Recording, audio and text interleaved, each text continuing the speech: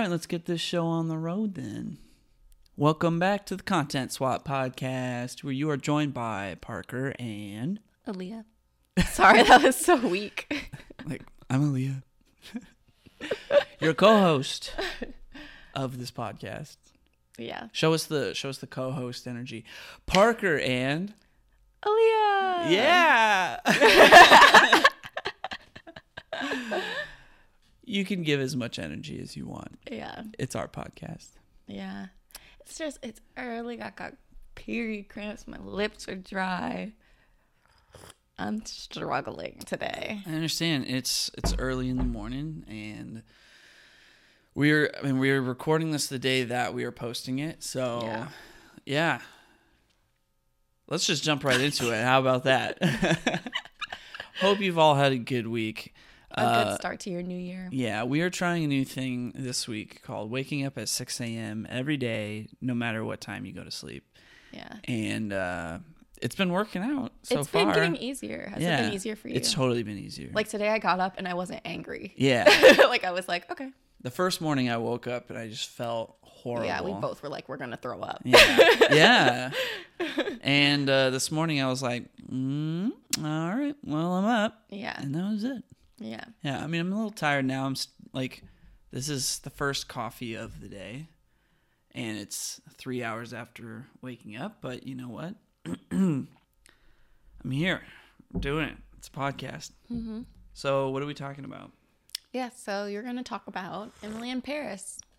That's what I assigned you. Yeah, so I was assigned a little show, maybe you've heard of it, called Emily in Paris. Ooh, hasn't heard of it. It's the talk of the town. It's on Netflix. I believe it came out in 2020. Yeah, something like that. I don't know. I didn't look it up. But. New season's on Netflix now, season 3. So clearly people like this show enough for them to keep making seasons of it. And people are watching it. It's addictive. You can't pinpoint it because it's not a great show, but like for some reason you're invested and you keep watching it. I mean, the first thing I noted down was, well, this might make somebody upset, but the first thing I wrote down was MTV Studios production. Which I didn't know. And point it out. I was like, okay. I mean, MTV makes trash. That's... I didn't say that. I'm saying it. Aside from that golden era where we had like Parental Control, Made, True Life, like those shows. None of the things that would fly in popularity these days. Yeah. They're terrible. Next. Oh my gosh, I used to love Next. So, yeah, I guess this is an MTV Studios production. Doesn't play like one, I'll say. No. So it's about this girl, Emily. She is working in marketing in fashion, right? Oh, it's not fashion specific. Oh, yeah, sorry. She works in pharmaceuticals, and the place that she works for just acquired a small fashion marketing firm. Well, they're not fashion specific either. They just do luxury brands, whatever fits into like luxury goods. All right, my bad. Okay, we watched 6 episodes. I feel like, all right. Everything Antoine does is like perfumes. Oh, that's right. Okay, so it's luxury brands. All right, so she works for a marketing firm in Chicago. She makes sure that you know that she's from Chicago. Yeah, they many mentioned times. A lot. So, yeah, marketing firm in Chicago. They acquired a small luxury brand marketing firm in Paris, France. For those of you that don't know, there's Parises in other places. There are Parises in America. Yeah. Well, her boss is supposed to go set up the new marketing firm with their principals and help run things. Yeah. And her boss finds out that she's pregnant, like very last minute. So somebody has to go take this job in Paris, and Emily's like, I'm gonna go. And twist, she has a boyfriend. I don't know if I said that already. That jerk. Well, yeah, she's got a boyfriend, and they're like, I don't know how long they've been together. I don't even know his name. I don't either. I think it's Doug. It's Doug. Yeah. And I mean, like, yeah, I mean, all this setup, it's good for like, yeah, Like, this is the first, like, 3 minutes of the show. So that's Yeah. what I'm trying to get at here. She's very quickly in Paris. Like, they waste no time at all getting our main character from Chicago to Paris. It's like boyfriend, boss, marketing firm, somebody has to go. Boom, she goes. Boyfriend's not happy about it. She moves into an old building and, like, she goes to the marketing firm and they're like, oh my gosh, American girl. Ugh. She doesn't respect our French way of life, which she doesn't. She doesn't. And I was like, I understand why the French hate Americans. Like, she's trash. She's so annoying. no, I get it. Yeah, so like it just jumps right into, you know, she's got work relationships. There's different brands that they're representing. She's trying to impress different clients. She's making friends. Yeah, she's trying to establish herself and establish her, like, credibility as a great marketing person. Yeah, and after a couple episodes, her and her boyfriend are trying to make it work long distance, and he's all like, I think you should come back. I don't want to do long distance. And she's like, well, you suck. Bye. And Yeah. I mean, that's basically, I could go into more detail, but that's what happens. It was such an abrupt, like, he was cool, and then 2 seconds later, he He like, was not I don't ever cool. want to leave Chicago. Bye. And she's like, what? Yeah. So, boom, Paris. Yeah. And she's there. I mean, I took a million notes, actually, as I was watching it, where people would say things about, like, love or romance or relationships. And every time I would note that down, and I would be like, okay, the boyfriend is toast. Like, he's not going to make it. And he does not. Yeah. And yeah, I don't know. I mean, like, she's there. I mean, I have all these notes, but I'm like, what are they good for? It's like, she's trying to impress people. She starts her own Instagram account called Emily in Paris, where she starts out with like 42 followers or something, 48 followers, #room with a view.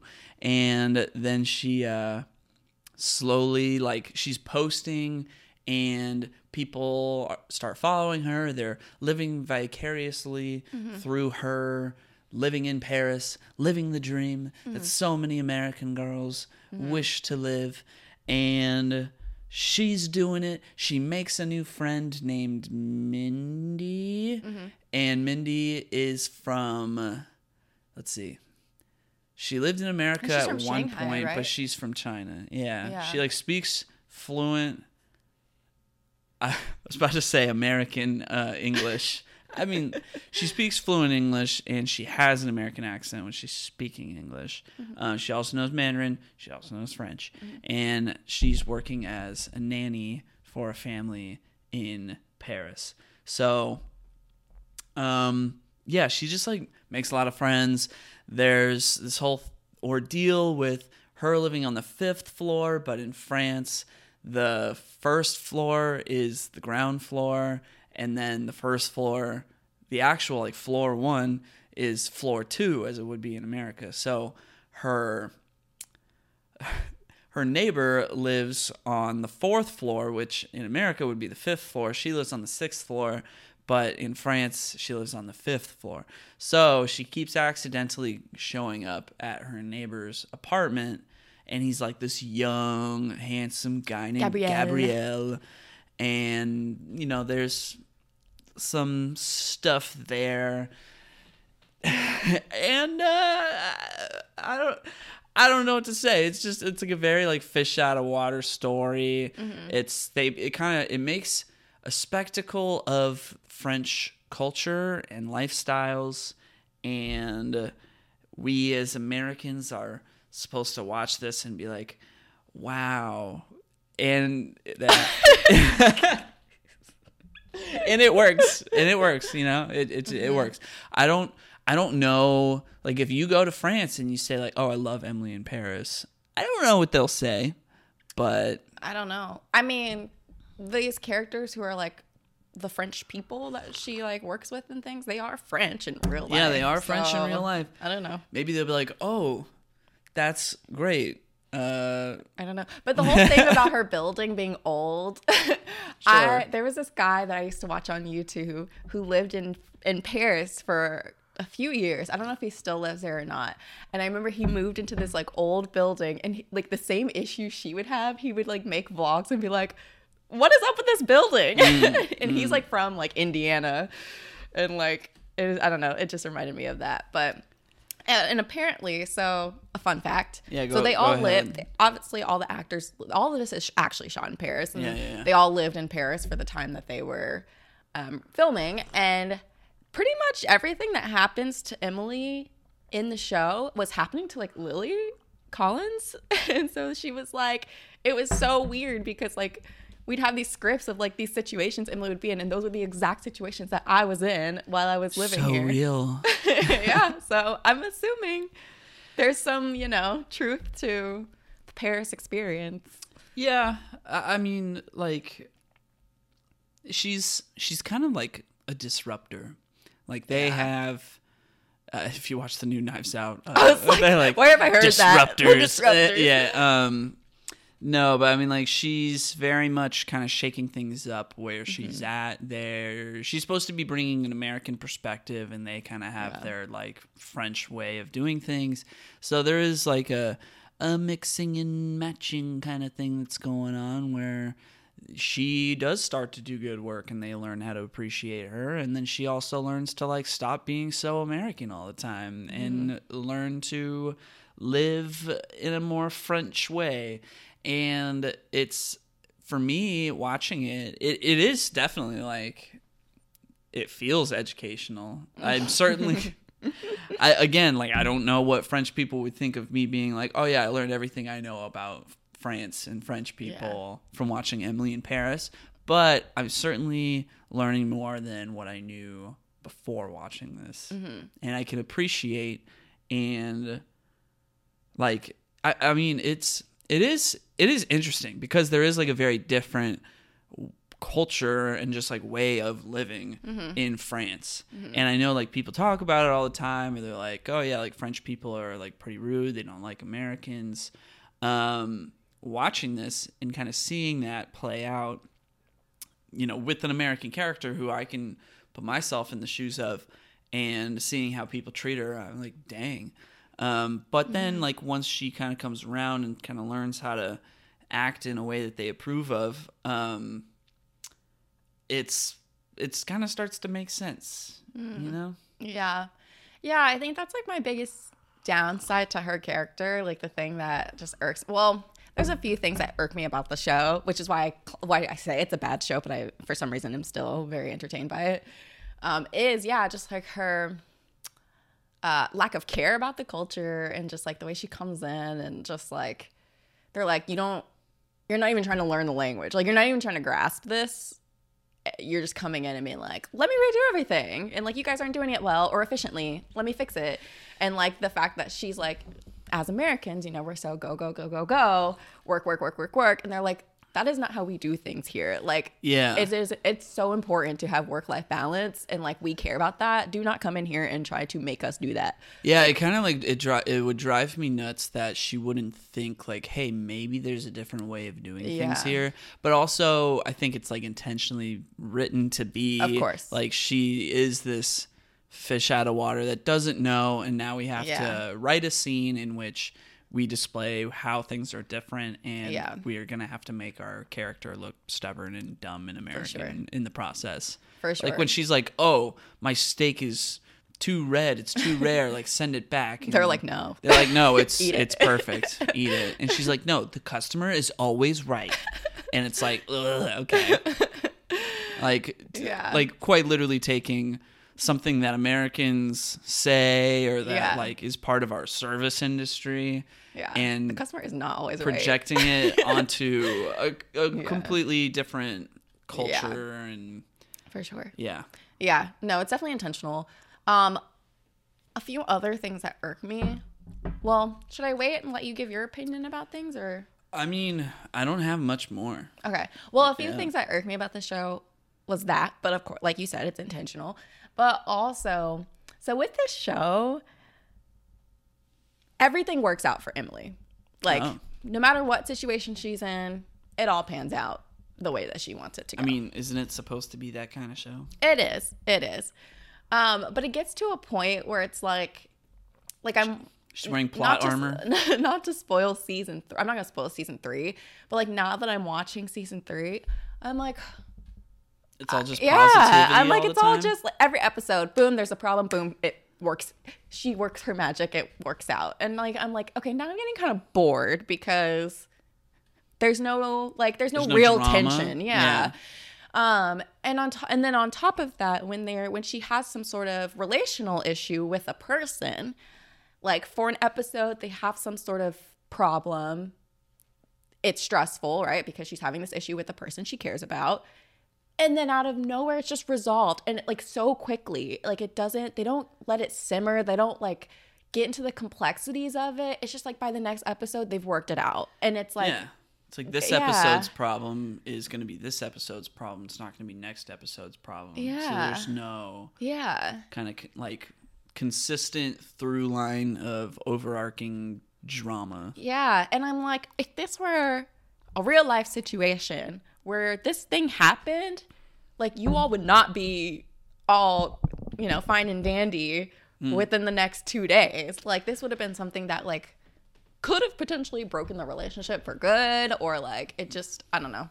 It just didn't make sense. There's only like one specific thing that kind of lasts for multiple episodes, and I don't want to spoil it because you haven't seen it, but it's just, and it's not even really an issue with Emily per se. Well, I mean, like so one episode I only watched, about half of the first season, and so I don't feel bad about spoiling this. Like she likes Gabrielle, and at one point, like he cooks dinner for her and her coworkers because it's a last minute thing. Like she needs a favor for somebody to cook for this business deal to like go down correctly, and so he does her a solid. And he has to make sure not to abuse the power of the salad. Sorry, I literally can't hear the word solid without thinking of the power of the salad. Yeah, that was a regular show reference. Literally my favorite. That was an inside joke, so we apologize to the listeners at home. The power of the salad. Anyway, so he does her a solid, and then she goes back to kiss him to thank him. Well, she's like, "Thank you," and then her boss is like, maybe like you forgot something back there. Mm-hmm. So she goes back, she kisses him. Then she finds out that one of her new friends that she just met, Kemi. Kemi. It's like Camille, but Kemi. Kemi. Gotcha. I gotcha. Cami. Like Cami? One of her new friends. Turns out she's Gabrielle's girlfriend. And so that's like, whoa, drama. So like that drama lasts into the next episode, but they sort out that drama by the three of them going to like a pop-up for Starry Night. It's like a Van Gogh pop-up. A Van Gogh pop-up, thank you. Starry Night specifically. I could not remember that it was Van Gogh. I didn't want to make that clear, but now the audience knows. So yeah, they go to a Van Gogh pop-up, and they just end up just having a conversation, and she's like, let's forget that happened. And he's like, all right, I already forgot about it. And it's like, okay. And she's like, but like, you kissed me back. And then he's like, it's not a normal response to do, isn't it? Like, that's not, like, I'm in a relationship, but like, you kissed me, so it's normal for me to kiss back, right? And that's kind of like, well, but like that's kind of where like the Frenchness of the show plays out, where you're like, I as the viewer have been I guess educated to this point of French culture where I'm supposed to watch this and not really look at that response from him and say, oh, that's still not a great thing to say. But it's okay because I've been indoctrinated into the French way of thinking. And I'm like, no, that's normal. Yeah. But my American brain who is watching this is still like cheater. I mean, kinda, you know. Yeah. So there's that, but I mean, aside from that, it is very happy-go-lucky. Yeah. And they still, I mean, they're still friends. It's chill. They got past it like adults, which is great, you know, as they should. I just don't know. Maybe we shouldn't just be writing off Gabrielle. Like, yeah, that was fine for you to kiss back when you had a girlfriend. But keep watching. Yeah, The plot thickens. The plot thickens. Do you have a favorite character in the show? I like her two coworkers. I don't know their names. Are you talking about Julianne and Luke? I think so. Yeah. There's like the dude, older tall man. man. That's Luke. Yeah, okay. Yeah. And then there's like the younger. Is he gay? I don't know. The black dude. Yeah, the black dude. But his name is Julian. Yeah. He has a flair to him, and I can appreciate. I mean, I think so. Yeah. Yeah. Whatever. There's a whole scene matter. where he's like talking about a guy. Anyway. Oh, cool. Okay. Yeah. I mean, yeah. Anyway, yeah, He's great. I like those two characters are my favorite. They're funny and they're so funny. They kind of represent like the non-boss coworkers that she has, like the people who are like, I would say that she interacts with that are not at like a higher level of authority than she is, that she interacts with that are like representative of French people, aside from like, you know, Gabrielle, who's more of like a love interest. These are like her just like colleagues who are like French people, and that's like what they represent in my mind, and they're very funny. Yeah, they're hilarious. I love them. I think that's why I love the show, is them, and I really like Mindy too. Mindy's great. But there was this whole part where Mindy sang in the park that was like okay, Mindy starts off kind of cringe. It was pretty cringe, but it gets way better.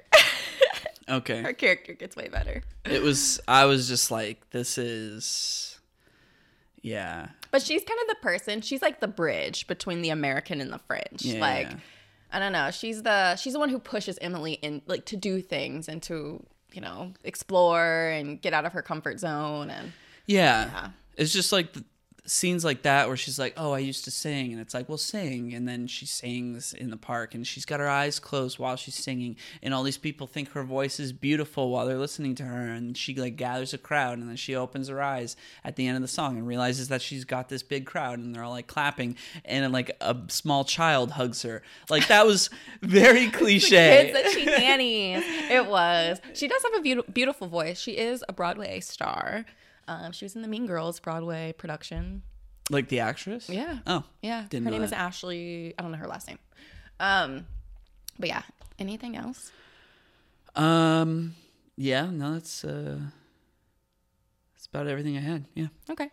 A few fun facts. So, all of the wardrobe is done by a woman named Patricia Field, who was the costume designer for Sex and the City. There's a lot of like clothing references that are very similar to Sex and the City.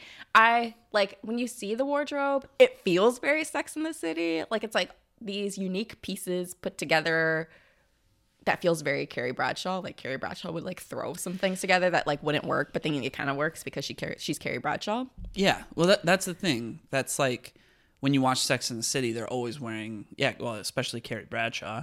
She's always wearing, that's Sarah Jessica Parker's character, for those that don't watch Sex and the City. I mean, doesn't everyone know that, even if you don't watch Sex and the City? No. What? No. Oh sorry to burst your bubble, babe, but no.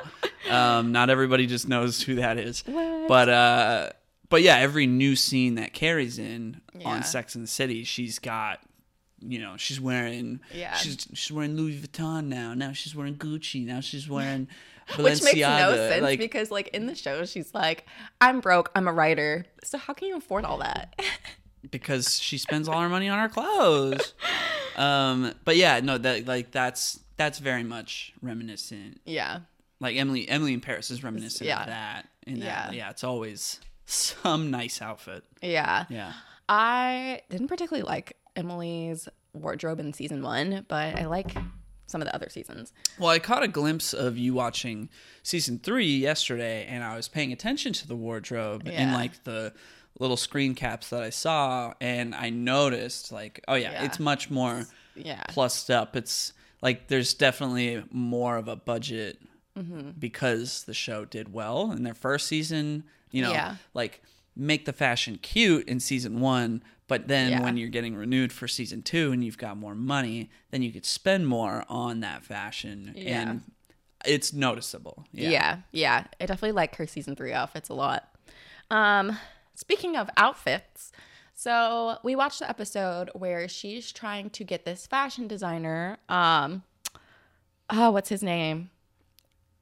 I know exactly who you're talking about. Anyway, she's trying to get this big name fashion designer. Yes, Pierre Cadeau, I think is his name. Oh. Pierre Cadeau. Okay. So she's trying to get him to become a client of their firm, Savoir. And so she is going to this opera that he's going to be at, and basically it's going to like pitch him like, here, this is what we're trying to do. Join us. We can do this.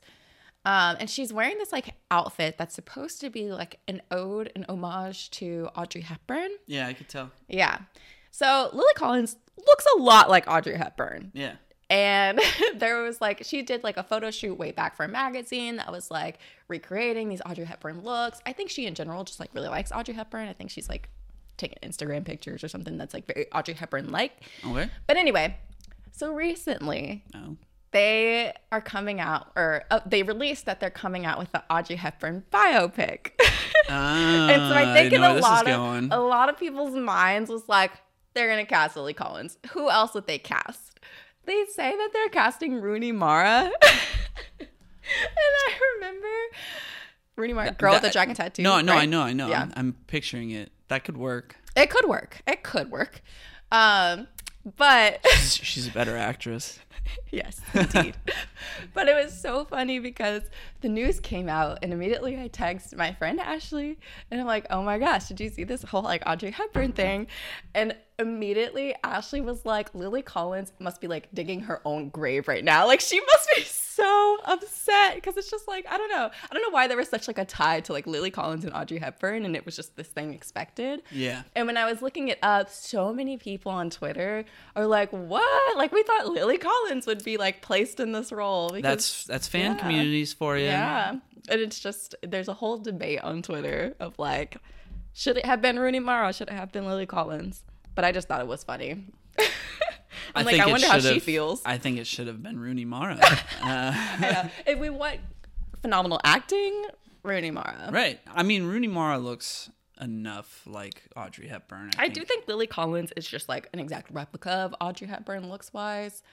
But, you know, gotta have the acting chops She too. could probably do an Audrey Hepburn voice a little bit better than maybe Rooney Mara would. Like Rooney Mara's voice just Rooney doesn't. Mara's voice. It's I would say it's Audrey Hepburn is a little more like, I don't know, bubbly sounding. Rooney Mara's I would not say is bubbly. Yeah, but if this is a biopic, we don't know how Audrey Hepburn was in real life. That's true. So that could all just been for the movies, you know? Fair enough. But yeah, I don't know why I thought that was just hilarious. Yeah, no, that is hilarious.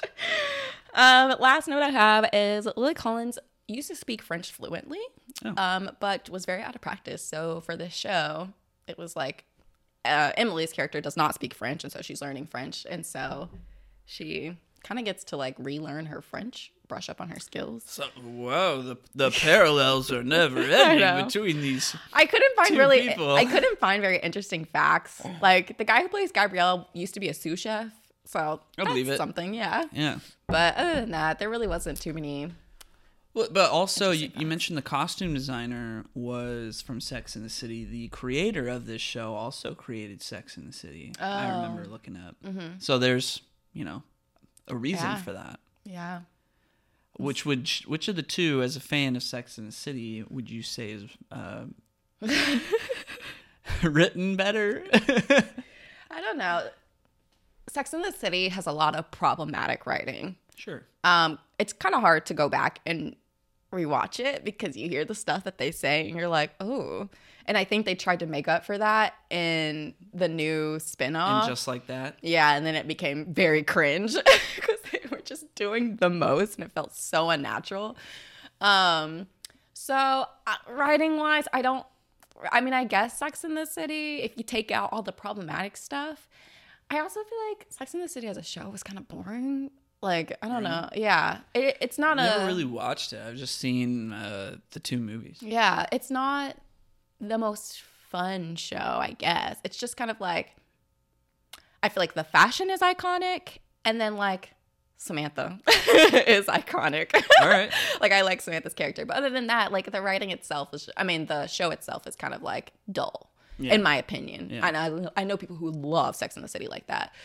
I think my mom really likes Sex and the City. Yeah, and I do enjoy it. It's like a comfort show for me to just have on in the background. And I love the movie. The first movie, the second movie is atrocious. I saw the second movie first, and that was my whole impression of like the whole thing. And I was like, this is garbage. And, yeah, no. But then I did watch the first movie with you many, many years later. The first movie was phenomenal. The first movie was pretty good. Yeah. It's phenomenal. Yeah. But yeah, I don't know. I think the shows are just 2 very different things. This is a lot more, like you said, like bubbly, and it's like meant to just be like a super joyful show. And yeah, just be like kind of pure entertainment. Like, you don't have to think too much about it. You just put it on and it makes you feel good type of thing. Seems like a Netflix show that every year comes out with about 10 episodes that people watch and then enjoy and give them their escapism, and then they'll get that escapism again next year. Yeah, I will say I'm very surprised it is doing as well as it's doing. I remember because I watched the first season when it like had just come out. And when I watched the show, I was like, there's no way they're making more of this. Like, it was the dumbest show I've seen. And like, it just has taken off. And so I'm like, dang, people like it like that. But then talking to everyone I know who has watched the show, they all say the same thing of like, it's a terrible show. It's so corny. It's so dumb, but we can't stop watching it. So it's like, well. Yeah, I mean, we watched 6 episodes, and I mean, like, when you were watching season 3 yesterday, I was like, oh no, spoilers. Yeah. So I'm like, do I like care? I'm like, yeah. Will I finish it? I don't know. Yeah. And maybe it's just the timing that it came out. I think in the past few years, there's just been so much terrible things happening, like so much depressing stuff happening in the world, that to have a show like this that's just so completely lighthearted is like maybe what we all needed, and that's why we enjoy it so much. That's fair. Yeah. I mean, yeah, hard to argue against that. Mm-hmm. There's really no reason to argue against that. That's true. Yeah. Yeah. All right. Well, I mean, that is, yeah, my review is might finish, might not. You know, like if we put it on, I'll be like, oh. But if we don't, I'll be like, You know what? I think the way that we would finish it is if we continue to watch it in the morning. In the morning, yeah. Because I think I've noticed, so we've been, like we said, we started waking up at 6 a.m. every day this week. And for the first few days, we put on Emily in Paris. Yeah. It's a nice, light way to start the day. Right. And I felt like I started my day off in a really good mood.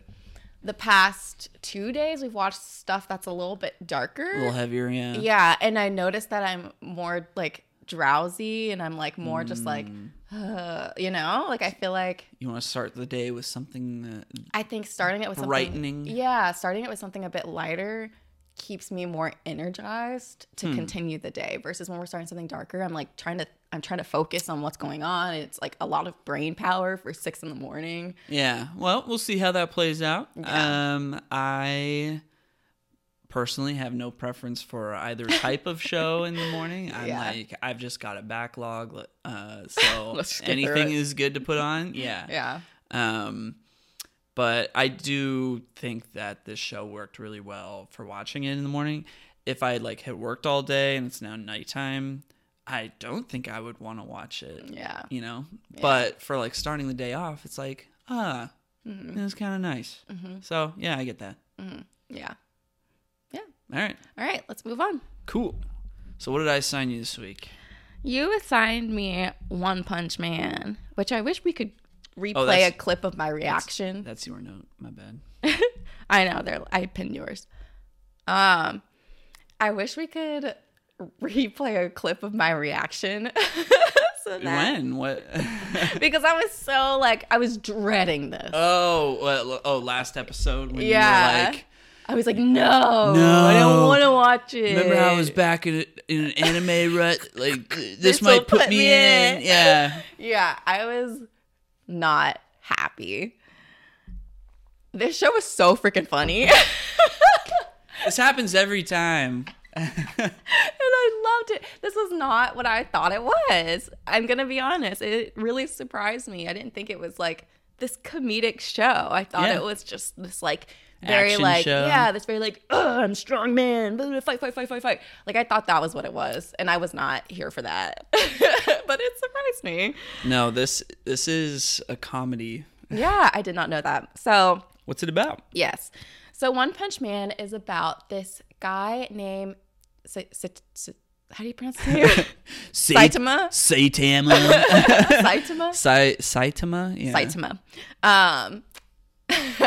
Yeah, Saitama, who a while back, so we start off with seeing Saitama and he's already like One Punch Man. Like he's this like, there's this villain, this big purple alien dude. He comes up, hits him with one punch, knocks the dude out, like kills him. Destroys him Yeah. with that one punch. And so we're like, whoa, this dude's strong. And they go back in time 3 years to show kind of like what led up to that. So you see this guy who's Saitama, but he's Got hair. Yeah, he's got hair. He looks different. And he basically gets into a situation, determines he wants to be a hero. And so that kind of starts his training. And so he trains to become like the strongest person ever. Later, we learned that his little training regimen was like 100 squats, 100 push-ups, 100 sit-ups, and then running like 10 kilometers every single day. Every single day. And he did such hardcore training that he lost his hair, which he's very sensitive about. Yeah. And so that's like essentially how he became One Punch Man.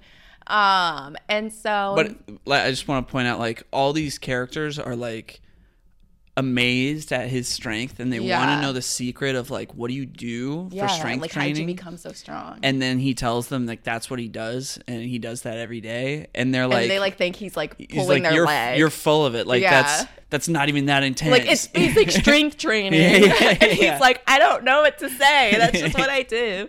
So it's like really funny because they think he has some sort of secret. And so basically now there's like different monsters and things that pop up in the city. He goes, which like he never is really like trying to seek out the monsters. It's always like he happens to be around or like he's doing something, they're in the way, and so he has to deal with it.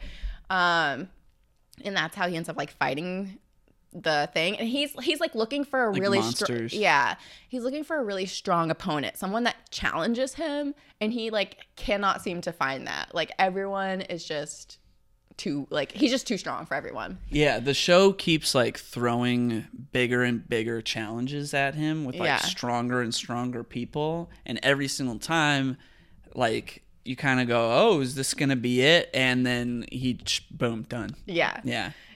And so along the way, there is a like cyborg dude named Genos. There's a Genos and a Genos. There's Genus. There we go. Which anybody who's seen the show has no idea who that is. Yeah. We won't worry about him. Yeah, But it's like a 2-episode character. yeah. But what's his name? Genos? Genos, Okay. the cyborg guy. Yeah. Genos. So there's this cyborg guy named Genos who kind of comes along and sees Saitama like beat up this guy with one punch. And so he's like, oh my gosh, please be my master. Like, teach me your ways. I want to be as strong as you. Like, I want to be your like mentee. And Saitama's like, I don't want to do that. Like he's kind of a lazy character. He's he just wants to like eat and chill. He just like sits at home all day, eats, watches the news, reads manga. Like that's all he does. Yeah. And so Genos is like following him around and it's like, teach me. And he like can't seem to get rid of him. And so at some point they Genos is like, oh, there's this like hero registration. You can register to be a hero. That's what you want, right? Mm-hmm. And so he's like, yes, I want to be a hero. So they both register, take the test. Genos, like the hero administration is like, he's the like best guy. Like he gets class S, which is like top tier hero. And he goes to Saitama, is like, oh, you probably got like amazing scores. Like you're probably pretty funny scene. Yeah, he's like, you're like probably one of the best. And Saitama's like, I'm class C. Like he got like 71 out of 100 points. But it was like a written exam and a physical exam. And, you know, Genos gets 100 out of 100 for the whole thing. And Saitama gets like a 71 out of 100, so he just barely makes it. And he got a 50 out of 50 on the physical exam. Yeah. But then he did terribly on the written portion. Yeah. But when they're like revealing what class he got, it's so funny because you see Genos has like this big S on his paper. And they like halfway pull out Saitama's, and you can see the top of the C, like the curve, but they're like, oh my gosh, you were class S as well, like the font's even bigger. I know, like the font size is way bigger. Like you're that great. But then they pull it out and it's like, no, it's actually a C, not an S. That was pretty funny. So the rest of the show was really just like, he needs to, you know, do things around the city, fight people so he can get his rank up. And Genos is still like trying to be his mentee. And Saitama's like, I really don't know what to tell you. Like, you're already class S. Set a goal for yourself. Try to achieve that goal. I need to go raise my rank as a hero so I can be top tier as well.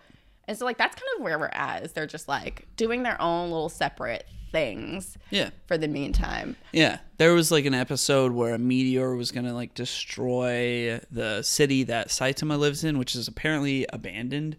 And he does destroy it, but it still kind of like explodes and destroys parts of the city. So then everybody's like blaming him for destroying the city when it's like realistically he was the only person that could have destroyed the meteor. So there's just this persistent gag of like, he is the strongest person by far, and nobody actually can recognize that. And that's his thing. It's like he doesn't want to be a hero just to be a hero. He's like, I want people to know who I am. Like, I want people to recognize me. He wants people to know that he is the strongest. But they just like, for whatever reason, they don't recognize that at There's all. So many they different think that situations. He's a fraud. They thought he was a criminal because there was like a bunch of guys who were like terrorizing the city that were all bald. So he was like, no. He's like, I have to go take these guys out because everybody's going to start thinking that I'm a criminal because I'm bald. And it's just a very funny show. And like a lot of the time he has this blank stare where his head is kind of like an egg shape. But then when he's like really serious, you can see like the shape of his eyes change to become like more sharper and triangle like, and he's got like his eyebrows, and he's kind of got this like there's just more detail to his head. He's more chiseled head. So like it's always fun to watch them play around with that. The only weird thing about the show is that there's so much nudity. Well, you should clarify what that means, because that what does that mean? Well, in some people's heads, that means like full blown nudity. Oh, okay. So you have to clarify what that means. You don't see private parts, but you see a naked torso and like naked legs. Like that. Well, of men. Of men, not of the women. But there's just like nudity for nudity's sake. Like it's supposed to be funny, I'm assuming. But it's like, why? Why is there so much of it? That's probably, I might eat my words here, but that's maybe just more of like a what's funny in Japan kind of thing. Got you. Got you. Yeah. Because it's like every villain or whatever, it's like they end up like naked, and then it's like, they ran away naked, and it's like, what? That's just just a different thing. I don't know. That's just like one of those things. But this show's still very funny. It is. It's got 2 seasons. The second season came out after like like 4 years after the first season came out. It took a long time for that to get made, and it was made by a different studio between seasons. And I would definitely say, like, I've seen both seasons, but I much more so preferred the first season to the second season. Mostly because it's just like funny getting introduced to the character and like the situations that he's in. And then the second season starts to kind of like build more of like a lasting story that like is good. It just wasn't like when the first season came out, it was 2015. My Hero Academia that didn't exist yet, so like there was no superhero anime. And for like the superhero anime that came out was this guy who was One Punch Man, who could just destroy things in one hit. That was like, oh my gosh, it's hilarious. I've never seen this been done with superheroes before, and like I've never seen a superhero anime. And then in between season 1 and season 2, like 3 seasons of My Hero Academia came out. And then that just like really kind of fleshed out superheroes in anime in a very like Sky High kind of way that like was really original and like also had never really seen before. So then going back to One Punch Man for season 2, it just kind of was like comparatively the world wasn't quite as interesting, but it's like the gags and the just hilarity of the concept of the show that for me really sells it. That like works in this like tighter episode count. So for the second season, they like tried to make it more like serious. Like what are you? It's no, it's not that it's more serious. There's just like there's the overarching story in season 1 is just like Saitama becoming recognized and like introducing the character in the world and just like these funny gags that of just things that he has to deal with as the person who is the strongest. But nobody recognizes him for that. Like it is supposed to be. The concept is like super strong hero that struggles with life's like mundane problems because being the strongest in life can only take you so far. But then the second season kind of like tries to introduce like a recurring villain, give more of like an overarching struggle. And I just wasn't as interested in it. I think that makes sense because like I feel like that is the beauty of this show is like you have these just like episodes that like aren't connected that are just they're like little bits and pieces of just like humor and fun and lightness, and that's what makes it fun versus like My Hero, like you said, it's more like they're more like My Hero's more serious. It's a very My Hero is very serious. And I feel like that's why I struggled to like finish My Hero because I got tired. Like it was just like draining. I was like, oh my gosh, this whole journey has just been like so much.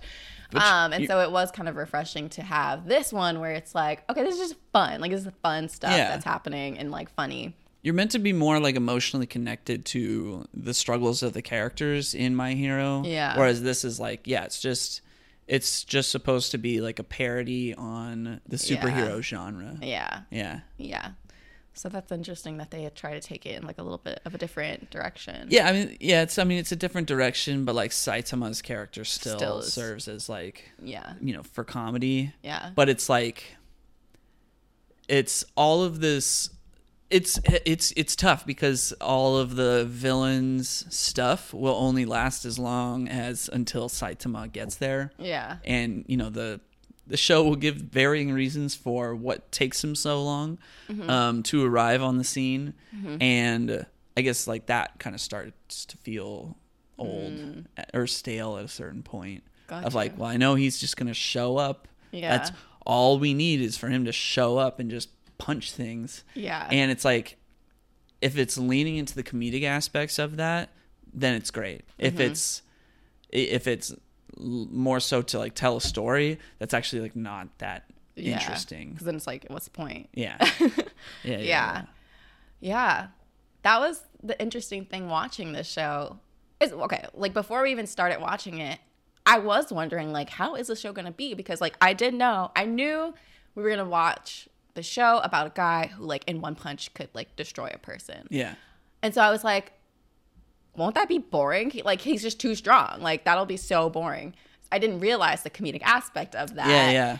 But then like when we started watching the show and these villains would pop up, I'd be like, oh, okay, who's this villain? Like, how's this going to play out? And then, yeah, I quickly realized, oh, each villain's going to get destroyed within that episode in like 2 seconds. So, yeah, so I was like, okay, I don't need to have this attachment to like, oh, who's this what's this person about? Who is this person? What is their motive? Because like, it doesn't matter. But that initial attachment of you not knowing that it's not going to matter because you're used to being like, oh, a villain, like this is going to be a pretty serious problem. Yeah. Like you, despite the fact that like, yes, he does just punch things one time and it takes things out. Like at the beginning of the show, you're not really guaranteed that because you don't know. Yeah.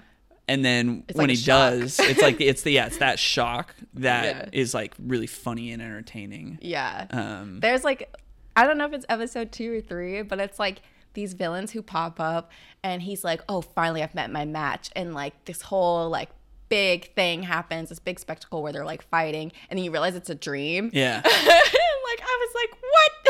Yeah. Because I was like, oh, okay, this is the show. So like we're off the bat, we're finding people who he's like, okay, these are like going to be difficult villains, and it's like, no, they're not. Nope. Yep. That's funny. They just get stronger and stronger, and he just decks him every time. Yeah. And even in my like I was taking notes on like, okay, House of Evolution, I need to know this. I need to like make sure I'm keeping up. Nobody knows what that is. Literally, at the episode, he was like, I guess I'm done with evolution. I was like, what? I just wrote all these notes for nothing. He finds where the bad guys are and he just destroys it. Yeah, literally after that whole House of Evolution episode, I stopped taking notes. I was like, I don't need to take notes. There's nothing that's going to that's going to continue. And I feel like, so like if you watch this on Netflix, it only has the first season, and I feel like that's an intentional decision on the part of Netflix, which would be like, you only need 12 episodes of this concept. The second season, like, maybe they didn't like it so much, or maybe they did want it, I don't know.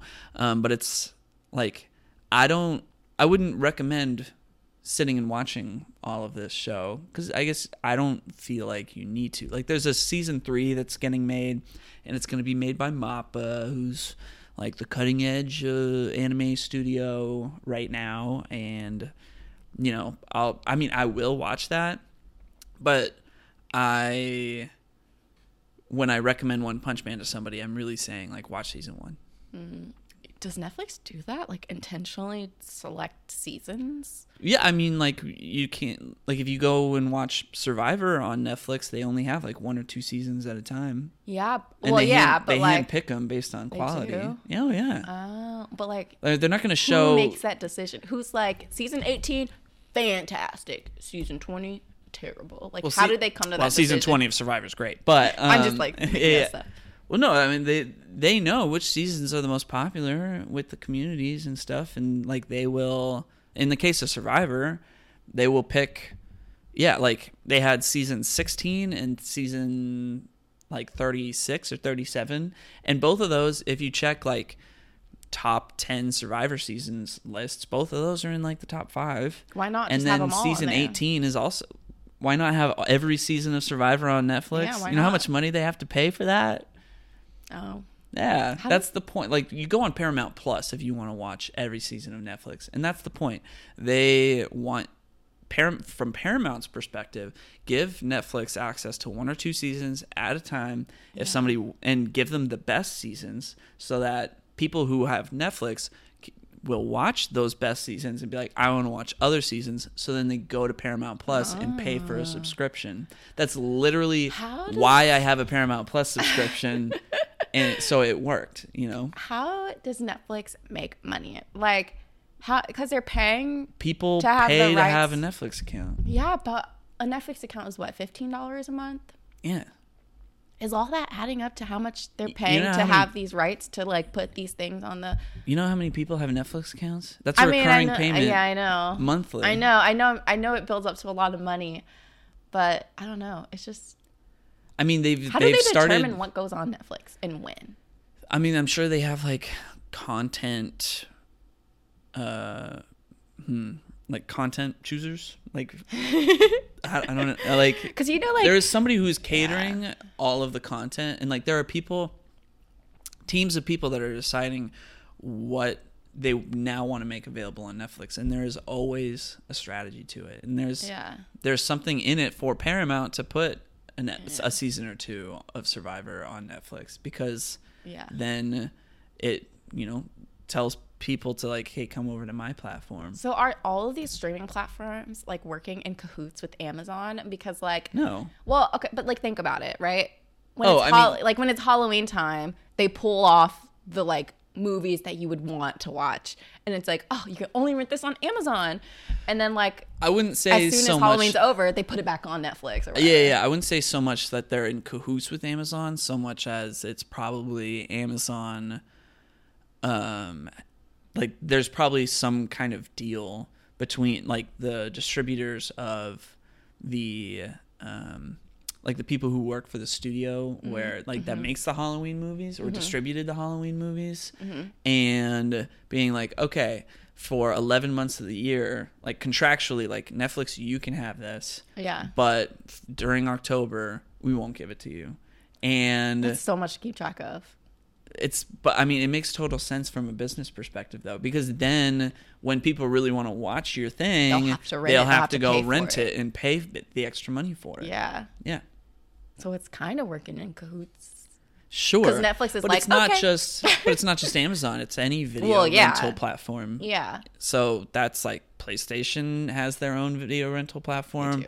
Apple has their own video rental platform. Amazon has their own video rental platform, which it's like, I mean, Amazon and Apple are probably the 2 most popular ones, but it's like, PlayStation and Xbox also have their own. You just wouldn't. Wow, I didn't know that. Exactly. The world of streaming. It's so weird. I just want to shadow. Like I just want to intern at Netflix just so I like know how it all works. Yeah, I mean, there's a strategy. It's a content strategy. Yeah. And they have producers at Netflix that are choosing which shows to greenlight, and they greenlight stuff like Emily in Paris, even though it's not good. Sorry, well, it's not peak. Sure, yeah, it's not peak entertainment, but they're like, people are gonna love this and watch it. That's what they care about. They don't care about things getting good reviews. They care about if people are gonna watch it. If people click on it and watch it, that makes sense. Like when it comes to their original stuff, all of that, I get that. But like when it comes to just like what they have streaming, like whether they have, it's February, let's put How to Lose a Guy in 10 Days on there, how does that decision get made? And like, what are the kind of legal things that go into like whether or not they can even do that?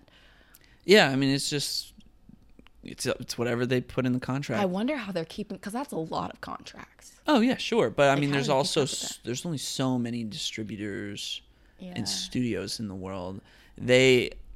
I'm sure, like, between Netflix and the distributors that they're working with, it's not just, maybe there's like, a specific contract that relates to like all the Halloween stuff, but it's like in general, there's like a contract with like a list of things that they're distributing for that company to put onto Netflix, and it's all just being signed off on. Yeah. And it's not, it's not like they're looking at each individual movie and saying like, well, in some cases they are, but it's like for the most part, they're like, these things are batched together, right? And how do you determine put on the how platform it gets all batched? at once. And then some things they'll say, okay, well, this is going to be taken off by this date, and, but a lot of that stuff, it's just batched. And how do you determine what gets batched? I don't know. They probably have some kind of algorithm of entertainment for that. Like, when it's like, I think HBO does this. They might all do it, but like, it's like what's leaving soon. Well, Netflix does it too. Like, what's leaving soon? It's like, hurry up and watch it, because like December 15th, it'll be gone. Mm-hmm. And it's like, how did they come up with that list? Did they have a meeting of like, all right, this movie, this movie, this movie, this movie, this movie? Yeah, I mean, in a lot of cases, it's just like, it's a contract, and there's just the movie, and they said, we're going to put this on there for this many days, and they hope that, that amount of exposure will suffice, yeah. That's just a lot to keep like, up with. Netflix is probably paying them. Yeah. Because then it keeps people on Netflix. Yeah. But then there's some movies that are on multiple streaming services. Yeah. And it's like, That's confusing. Yeah, that's a lot. That's so much to keep up with. There's a whole business to it, and the people who figured that out. All we can do is speculate. Yeah. Yeah. Well, back to One Punch Man. I do have like other notes. I forgot. Okay, so one thing that I wrote down was that there's actually a One Punch Man video game. And this is interesting because it's a fighting game and it's 3-on-3 fights. But what do you think they did about Saitama's character? What do you mean? Well, he can defeat everything in one punch. Yeah. So that would be imbalanced if you just made the character who can destroy everything in one punch, available in battle. Yeah. His whole gimmick is that he destroys everything in one punch. If he was a character and now fighting against somebody and not destroying them in one punch, that's not, consistent with the brand. So what do you think they did? Maybe it's like Pokemon. When your Pokemon's like, they're like, Winston was sleeping and didn't listen to you when you said you wanted him to do this or whatever, That wouldn't make any sense. That would be so boring.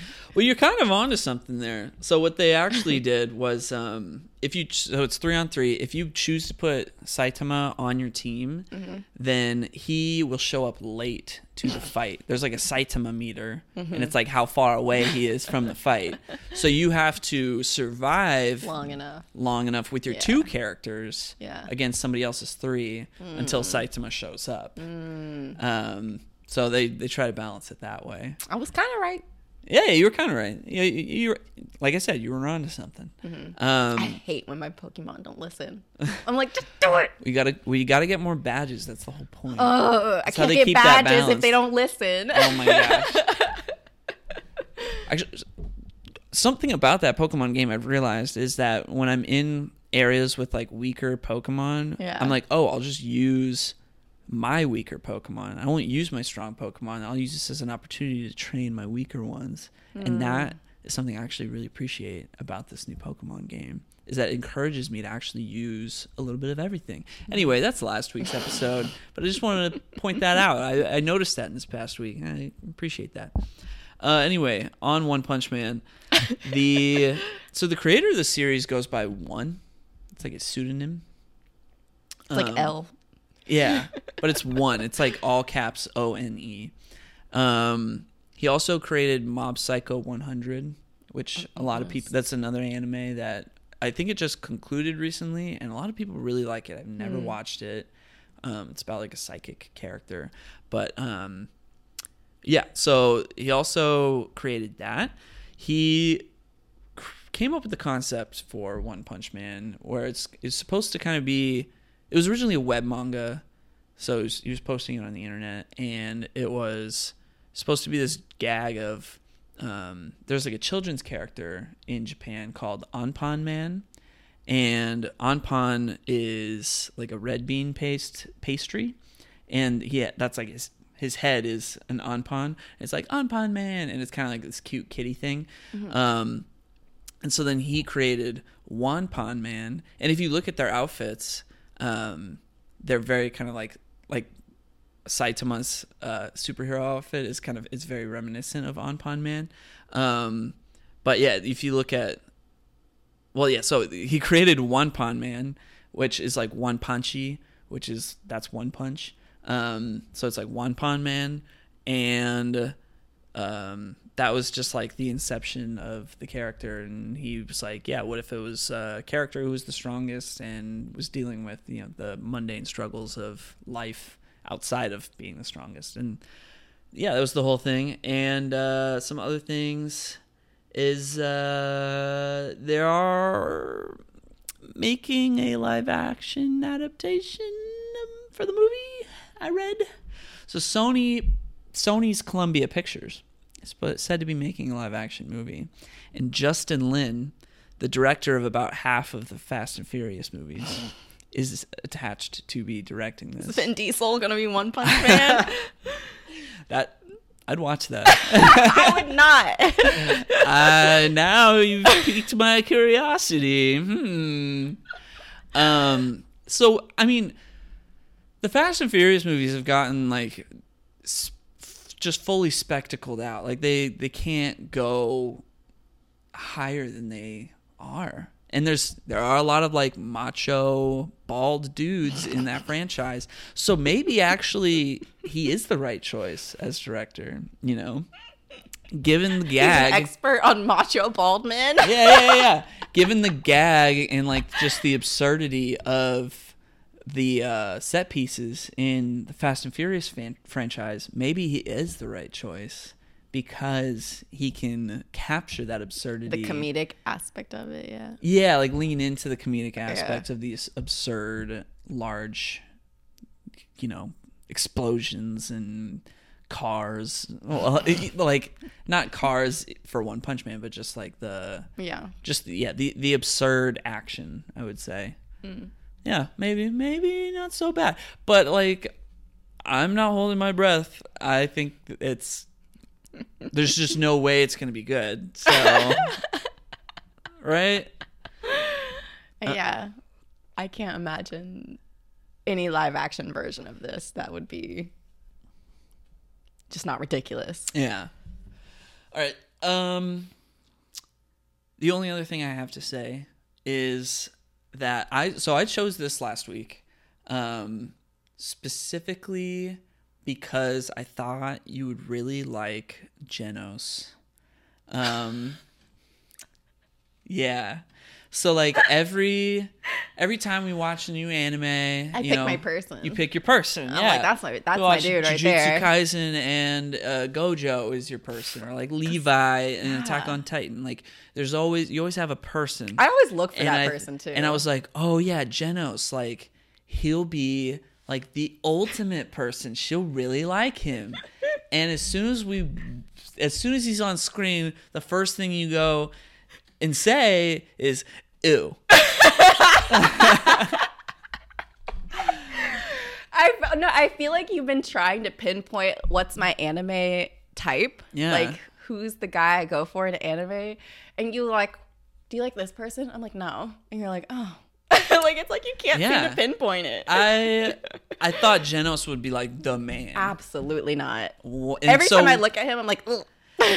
And so now I feel like for a lot of people, Genos is like the man. So for those people, what is your explanation for why he is not the man? To me? Yeah. Why is he not your person? I don't know. It's just, I don't like the cyborgness. Like he's just, there's something not human about him that throws me off. And I don't like that his eyes are like black. Like, I don't know. It's just visually weird.